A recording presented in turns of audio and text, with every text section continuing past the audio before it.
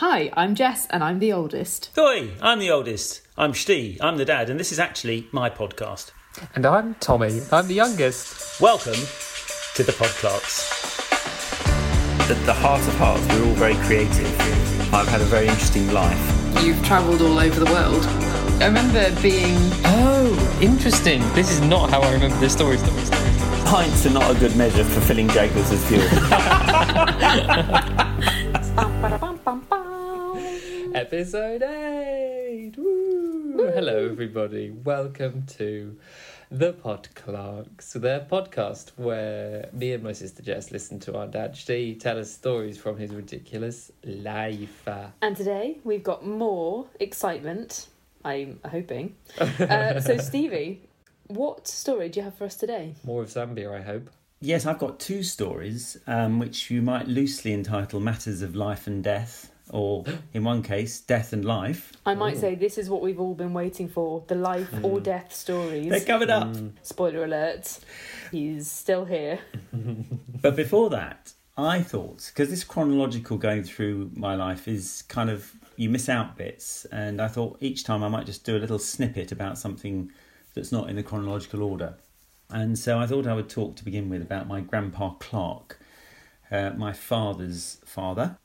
And he was, I always thought of him as a Victorian gentleman. And I guess he probably was born in Victoria, Queen Victoria's reign, although I'm not sure about that. But it must have been at the beginning of the 20th century sometime. And he was a businessman and an entrepreneur. And he set up a company. Gentlemen's Outfitters was the description of the company, which was basically a high-class tailoring shop that sold men's clothes. And it was situated in the town of Godalming, where I grew up. And so it was called, not surprisingly, Clarks of Godalming. Hey! Podclarks of Godalming, that should have been our there we podcast go. title. When we sell merchandise, that's what we're going to do. We'll set up our shop. That would be so nice. You can buy badges, t-shirts and pencils. Podclarks of Godalming. Well, it could still happen.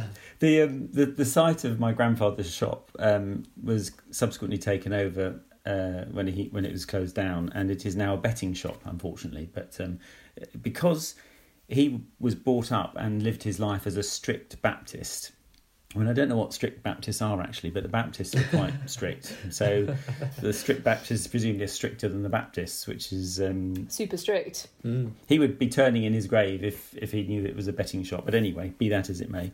And I don't think I ever saw him when he wasn't wearing a three-piece suit. You know, on all occasions he wore a three-piece suit with a nicely tied tie and a waistcoat. And Clarks of Godalming was a shop that was well known throughout the southeast of England. People used to come to Godalming to buy their clothes there, and it was very high quality, and lots of anecdotes and stories could come out of that in the future. But I just wanted to talk about Grandpa Clark because he was a man of his era, really. And as always, you know, I wish I'd had time to talk to him a bit more about his outlook on life. But there's something very, very funny happened, which will surprise you as much as it surprised me on the time. And I don't think, now this is interesting, I don't think I've ever told this story to anyone ever before. Oh my goodness. Guys, it's a Podclarks exclusive. And I'm choosing to broadcast it to the world.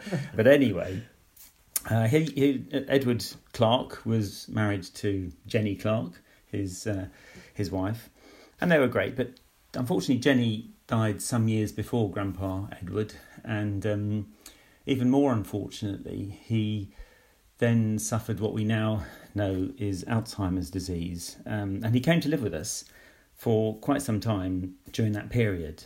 And it was very sad, actually, because he had to keep hearing the news that his wife had died, because he'd come down in the morning and he'd say to his son, my father, John Clark, he'd say, where's Mother? Meaning Jenny Clark. And my dad, John Clark, had to say to him, oh, you know, Father, she's gone, she's died. And so every morning he was very upset because it was like he heard the news for the first time. And over time he gradually changed his question to, has Mother gone? It was sort of sinking in until eventually he did.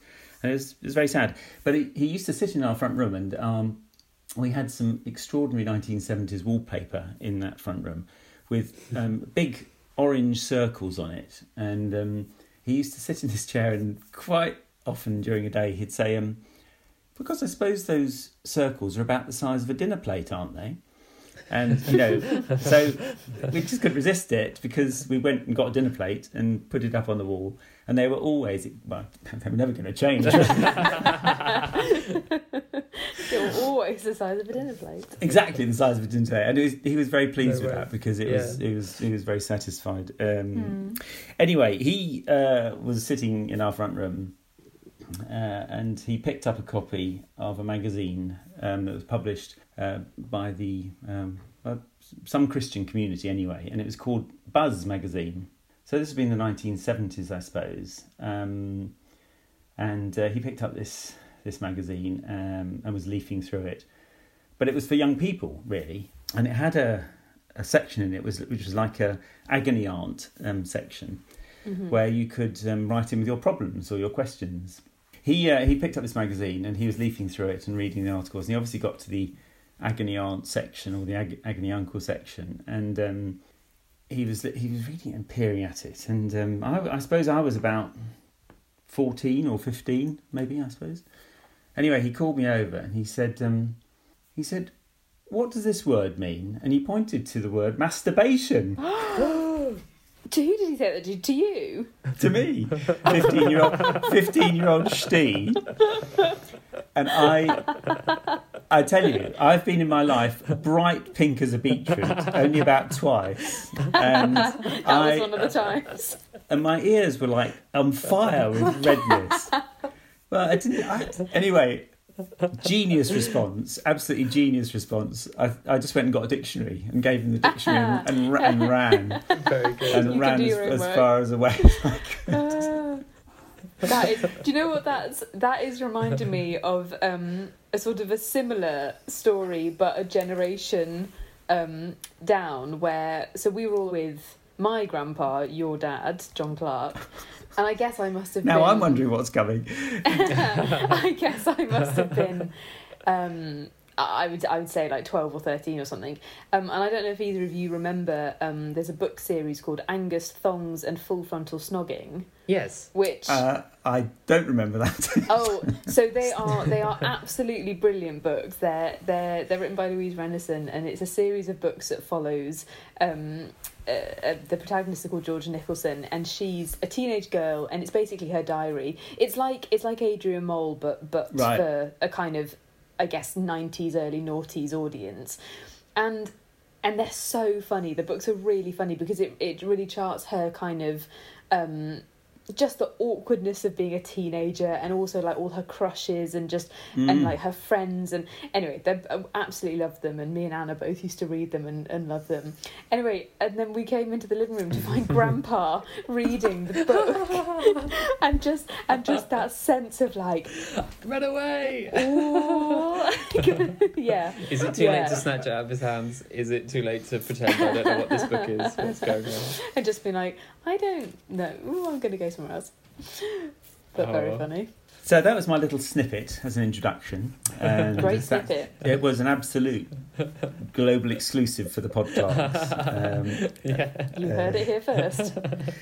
Very much enjoyed that one. Yeah, me too.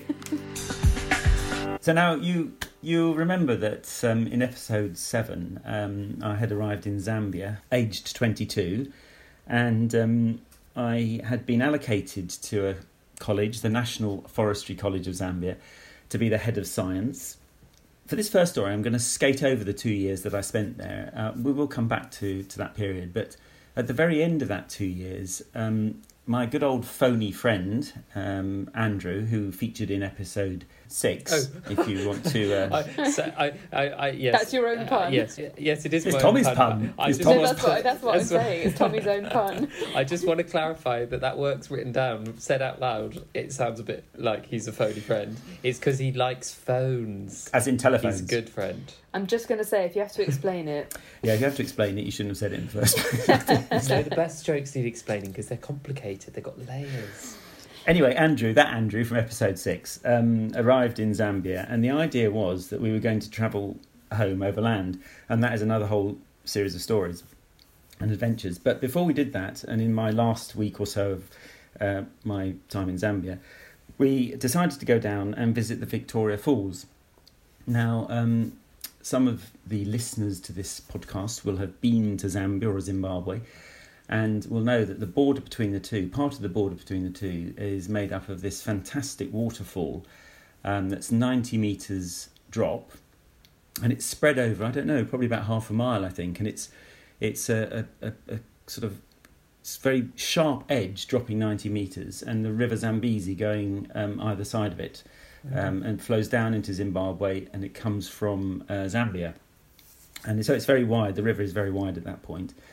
And we turned up there, and it's a gorgeous, lovely day. Everything seemed peaceful. And we noticed, because at different times of the year, you have different amounts of water flowing down through the river. So at Christmas, I believe, it's the rainy season, and it's not so good because there's so much water pounding over the edge that it sprays up, and you actually can't see very much because it's all covered in mist. And in fact, the local name for it is Mosi Otunya, which is smoke that thunders, because of this noise of thundering water and the mist coming up. That's a good name. Yeah, it is, smoke that thunders. So, and in fact, just as a aside, the national beer of Zambia is also called Mosi. Very good beer, that is. Won several awards in international competitions, I believe. Other beers are available. You have to go a long way to get a Mosi, that's for sure. Anyway, we noticed, and we knew that there wasn't much water flowing. So we took our picnic, and we picked our way from the edge of the river into the middle of it, because there were lots of rocks and outcrops of rock and bits to jump from. It was totally safe. There was nothing worrying about it, but we were able to pick our way to the very centre. And in fact, there was a rock right on the edge with water flowing sort of either side, and we could just sit and dangle our legs over the edge, which was an extremely exciting place to have a picnic, as you can imagine. And so we were happily having our picnic, and then we decided it was time to go back to the shore. We stood up and looked back behind us, and whereas there had been dozens and dozens of rocks to jump from, there were perhaps 5 or 6, and they were disappearing, and we realised that even though it hadn't rained, the level of the water was rising very rapidly, and there was a reason for this, because it subsequently turned out that just upstream there was a hydroelectric power plant, and what that did was take a large volume of the water that was flowing down the Zambezi River and divert it through a tunnel, which would then turn a turbine as it rejoined the flow at the bottom in the Zimbabwean side. So that bulk of that flow was not coming down through the river, it was going through a tunnel at the side, if you see what I mean. However, there was a problem with the hydroelectric power station, and they'd have to switch off the pumps and the circuits because there was some problem, which meant they had to instantly divert the main flow back into the river, which was where we were sitting in the middle of it. So, I mean, none of this was known at the time, but we just could not understand. So unlikely to have happened right when you were there. Yeah. And I don't think many people dance around on the edge of that waterfall. Some people do, idiots, but not many. But it happened to happen when we were in the middle of the river. And we realised that this was rising and continuing to rise. And so it didn't look too good, really, because as anyone who knows has been in fast-flowing water, it's only hasn't got to be very deep before you lose your stability. And I suppose it was up to perhaps calf level at this point. So anyway, we knew what we had to do, walk away from the edge upstream. And so we set off, picnic basket in hand, walking upstream, happily confident that we would be able to get safely up until we could work out a way of getting to the bank. Well, it was at this point that the people on the bank started shrieking at us and waving and shouting and waving their hands in the air, saying, "No, crocodiles!" And apparently, just upstream, I kid you not, upstream, there were some crocodiles. No. So they were. We knew that crocodiles were definitely extremely dangerous. So it was a choice. How do you want to die? Is it being eaten by a crocodile, or plunging over a 90-metre drop? I don't know what you would choose. It's a what would you rather that I don't want to play. Well, I'm not confident I could beat an alligator or even, as you said, a crocodile. Not the same thing in a fight, but you might be able to survive a 90 metres is really far. I would go for the drop over the alligator, but it's not a choice. It's a crocodile, not an alligator. Oh, Jess. sorry. Oh my goodness. do I keep saying that? No, I said it and then you oh no, this is terrible. We don't even know what we're saying anymore. Crocodile. Anyway, either way. Just in brackets, there was a case of a man who had disliked his wife so much that he took her to the Victoria Falls and he pushed her off. Is it And then- a real? What? No, this is true. It's a very sad story, but it's also slightly odd because he then jumped off. He committed suicide and jumped off. Except that his wife died, and he survived. So you can survive a 90-metre drop.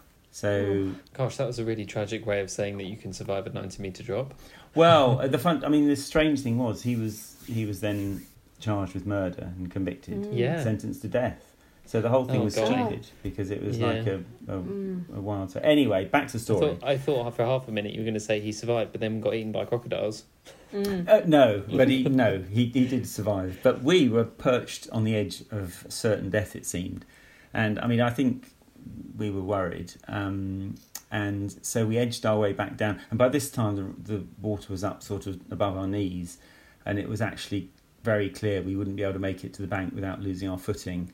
And almost certainly being washed over the edge. So what to do? Well, eventually somebody on the bank went and called somebody from the hydroelectric power station, and they came down, and they knew that about 20 yards up from the edge there was a little low wall that had been built under the across the river, which was by now below water level, so you couldn't see it. But this wall was, I think, about 4 inches wide. And so they showed us where it must be, and we found it with our feet, and step by step picked our way along this wall, because at least it was stable, flat, not going to move, and there was less likelihood of us losing our footing. And we made it to the bank to a riotous applause and cheers from the nervous crowd who had gathered to watch us be eaten by crocodiles or plunged over the edge. Gosh, that's... But that was one of the times in my life where I sort of faced the possibility of an early end, shall we say?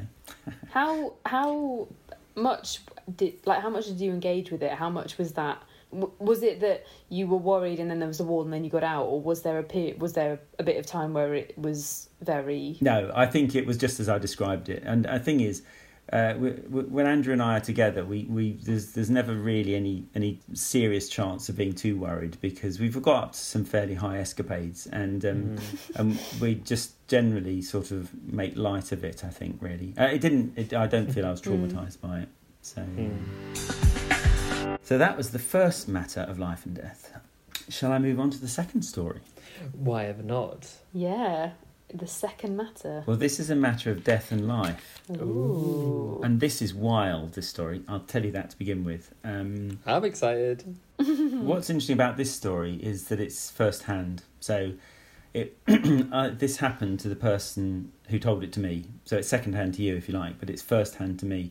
So sometimes you hear a story that's unbelievable and you think it's an urban myth, and it very often is.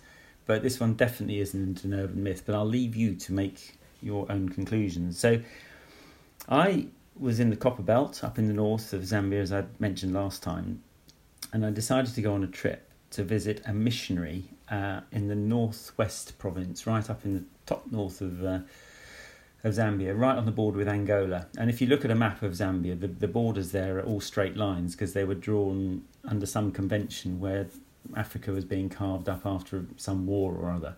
And it's just ridiculous when you look at the borders, because they don't follow any natural boundaries, and they sometimes split ethnic groups into two different countries, or included ethnic groups that had previously been in different countries. So it's all crazy. But it's a very interesting place, and it's quite barren. And I went up to visit this missionary who I'd met somewhere along the line. And I mean, I can tell you that the missionaries come in all shapes and sizes. And some of them are more palatable than others. And this particular missionary was an extremely cool dude. He was a brilliant guy. I was really, really liked him, which is why I travelled, 8 hours on a cronky old bus and several cars and a taxi or other to go and see him. And he lived very, very simply. He lived effectively in not a mud hut exactly, but a hut with straw and mud walls and a thatched roof, no electricity on site, just a well for water. Very, very attractive lifestyle actually. And I arrived there, and he was very welcoming, and I remember we had a meal. And then, in that part of Africa and near the equator, the sun rises and sets at 6 o'clock. It's funny, gets up at 6 in the morning and it sets throughout the year, more or less. It varies a little bit. And also, darkness comes very quickly. It's not so gradual as in our part of the world here. But so there we were, with the cicadas chirruping away and the sort of sounds of the African bush. And as I'm telling you this, it reminds me that every time I've landed in Africa, my heart beats faster. It's the most amazing place. I mean, it's a massive number of different countries and lots of different kinds of countries and different kinds of people. But the whole kind of continent of Africa has got something about it that you talk to a lot of people who visited and you never quite leave it behind somehow. Anyway, all of that, this experience contributed to that feeling in me now, sort of very atmospheric evening. And also, there's something about quite a lot of African people that is they're much sort of closer to the earth and nature and the sort of fundamental things of life than we have become in our modern lives in Western society, I think. And the kind of the unexpected supernatural things that don't make sense seem to happen more often. And now that may be wrong, but this is one of those occasions when this missionary was talking to me, and we were sitting there with a little oil lamp flickering for light, and it was a bit too early to go to bed, and we were talking about life, the universe and everything. And he got on to telling me about how he had been working in a village not far away, and his work was to do with helping people live better lives, but also he was a missionary, so he was talking about the Christian gospel as well. But his primary sort of activity was improving the agriculture and putting wells in and so on. And he said that he'd found that the people really appreciated all of that kind of stuff, but he hadn't made much progress on selling Christianity, shall we say. But there were three women who had converted as a result of his presence there. That's the sort of backdrop. Then he was called, or he heard, that a young woman had been bitten by a snake in this village. And you'll remember my tales of the snake from episode 7, where Zambia has a number of very, very venomous snakes. Now, I don't actually remember which snake it was that had bitten her, but it was one of these snakes that you probably aren't going to survive from. So he heard that she'd been bitten by the snake and that she had died. So he went, and by the time he had heard that, it was a couple of days, and by the time he got there, it was 3 days. But the mourning process was still going on. I think our way of mourning in our part of the world is very flawed, because we try not to show that we're upset if somebody dies, and people will even say they're being very strong because they haven't cried at the funeral or something like that. Whereas in Zambia, particularly in this particular part of Zambia, the way of mourning is to make a lot of noise and shrieking and yelling and even some dancing, but just expressing the emotion that people feel when somebody dies. Anyway, he arrived at this village, and the women were all in a particular room, a hut, with the body of this girl there. And I've actually got this story slightly wrong, okay? So he didn't go until after this had all happened. So anyway, the women are all around the body of this girl, and it included these 3 women who had converted to Christianity. And they had been recent converts. They didn't know anything really at all. Very unsophisticated religious background. but they felt they wanted to do something, and so they decided to pray for this girl who had been dead for 2 days. And anyway, after a short period of time, this girl coughed.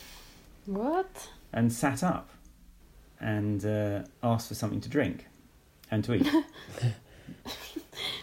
So they gave her something to eat and drink, and then she lay back down again. So at this point, by now, the women, apart from the 3 women who had prayed for this girl, the rest of the women had fled and run away, because obviously the girl had been dead for 2 days, and for her to sit up and ask for something to drink was like, very Terrifying. Terrifying, yeah. And whatever you think about spirits of good or evil, they imagine the worst, really. So she lay back down again, and nobody quite sure whether anything else was going to happen. But according to this story, she then later got up, recovered completely, and she'd been out collecting mushrooms when she was bitten, and she resumed her job collecting mushrooms. So imagine me sitting over a table with this oil light flickering, and even in that context, I'm thinking what you're thinking, which is, but it wasn't really like that. It can't have been really like that. Doesn't fit with my sort of experience and knowledge. So anyway, this chap was the same. He said it can't have happened like that, really. So he went to this village to see what had gone on and to see what had happened. And he said to me as the oil light flickered, he said, Stephen, he said, the funny thing is, I didn't believe it. I'm a missionary. I've come here to preach the gospel, and I say all the words, but I didn't believe it. He said, but the thing was, he said, I knew that girl. I knew her well because I'd been in that village for a long time. And she suffered from leprosy, and she had leprosy for a decade or more. And she had a wound on her leg that was open almost to the bone that just wouldn't heal. And she'd been to clinic after clinic and doctor after doctor, hospital after hospital, such was available in that area. And it just didn't heal and wouldn't heal. And he said, but what persuaded me that this implausible story was true was that when I saw her, that wound had completely gone. You couldn't even see as if there'd been any wound there on her leg at all, to the extent I said to myself, has she got a twin sister? Because this can't be the same girl. But there it was. I just offer you that story as a matter of death and life. So she not only came back to life, but also healed her leg at the same time. Exactly. And she was no longer a leper. That is a really good day. That is a really good day. Yeah, you definitely ticked all the boxes of a good day there. That's very hard to... It's hard to hear and not think. Not naysay. Yeah. It's just the instinct, isn't it? But yeah, spooky. Didn't know it was going to go spooky. We should have done this a month ago for Halloween. I would query it being called a first-hand story, though, because by the sounds of it, he wasn't there to see the girl sit up in that moment. He wasn't. No, the first hand bit was about the wound on her leg, really, I suppose. But you're right. That's not a direct link to everything else. But see, I told you, it's all rubbish. It's all nonsense. It can't possibly have happened. It's not first hand.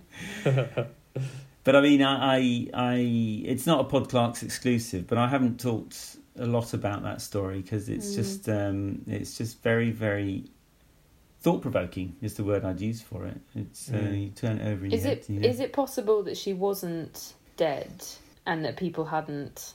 I don't know. I guess so. I guess everything's possible. Maybe the venom in the snake puts you into like a light coma or something, and who knows? There's so many ways that you can try and be like, no, it's not true. And we'll never get any answers. But no, we'll never know. Interesting though. But exciting story and worth travelling all that way to exciting. hear. Yes. And I will never forget that. Perfect. I thought you told that with real so beautifully. Oh yeah, there was so much atmosphere. I felt like I could feel the guy leaning in and telling you the story. I could see the flickering oil lamp. It was great. Yeah, and I really liked your excitement of the continent as well. I liked the way you said that because I I can't think of what it reminds me, but there's something that gives me that feeling as well, but I can't think what it is. But I'm like, I know what you mean when it's like there's various experiences you have that build something up to be special.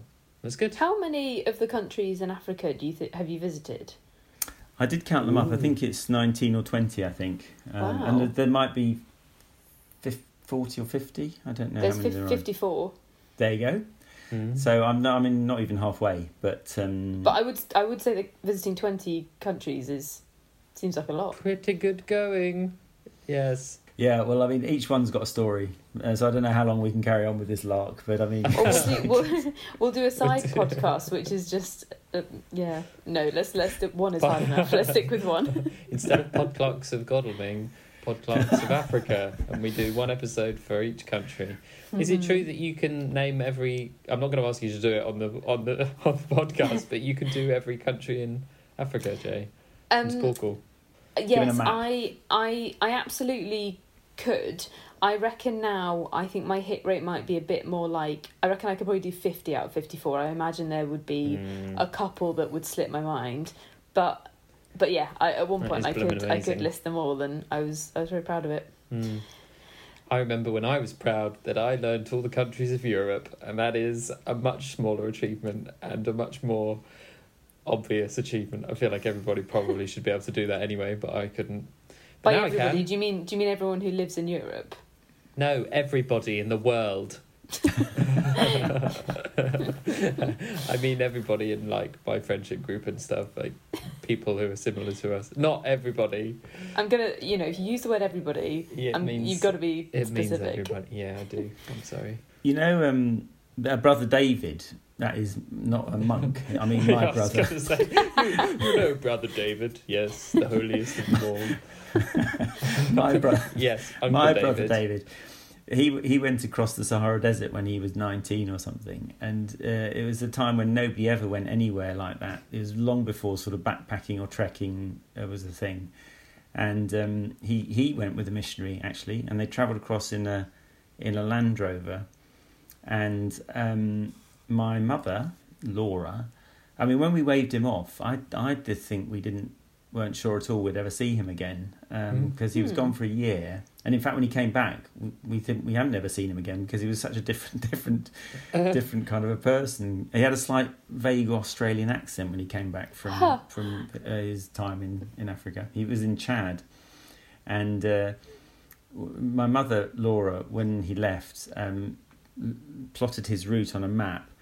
And she wrote postcards and things to the post offices along the route. And there is this thing called Poste Restante. You might or might not know about it, where you used to be able to send something to a post office, and it just stayed there until somebody came to collect it.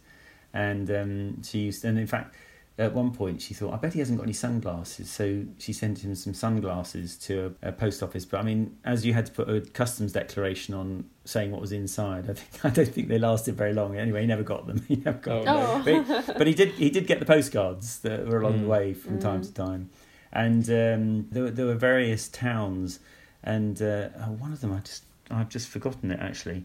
But the only reason I knew it was because he visited it and picked up a postcard there. And then when many years later I was flying to Nigeria for some business deal or other, there's those maps in the planes that show you where you're flying over, and they're very random places. They say what towns are that you're flying. Anyway, there was this town came up on the map. I was flying right over the top of where David had picked up this postcard from Laura Clark all those years ago. Very interesting. So David was installing wells as well in Chad.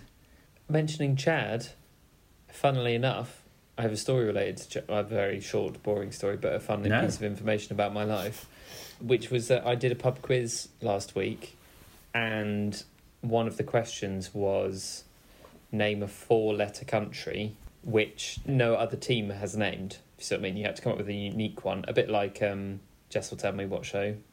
Pointless. I got it myself. Yeah, got it myself, and we chose Chad, and we got the point.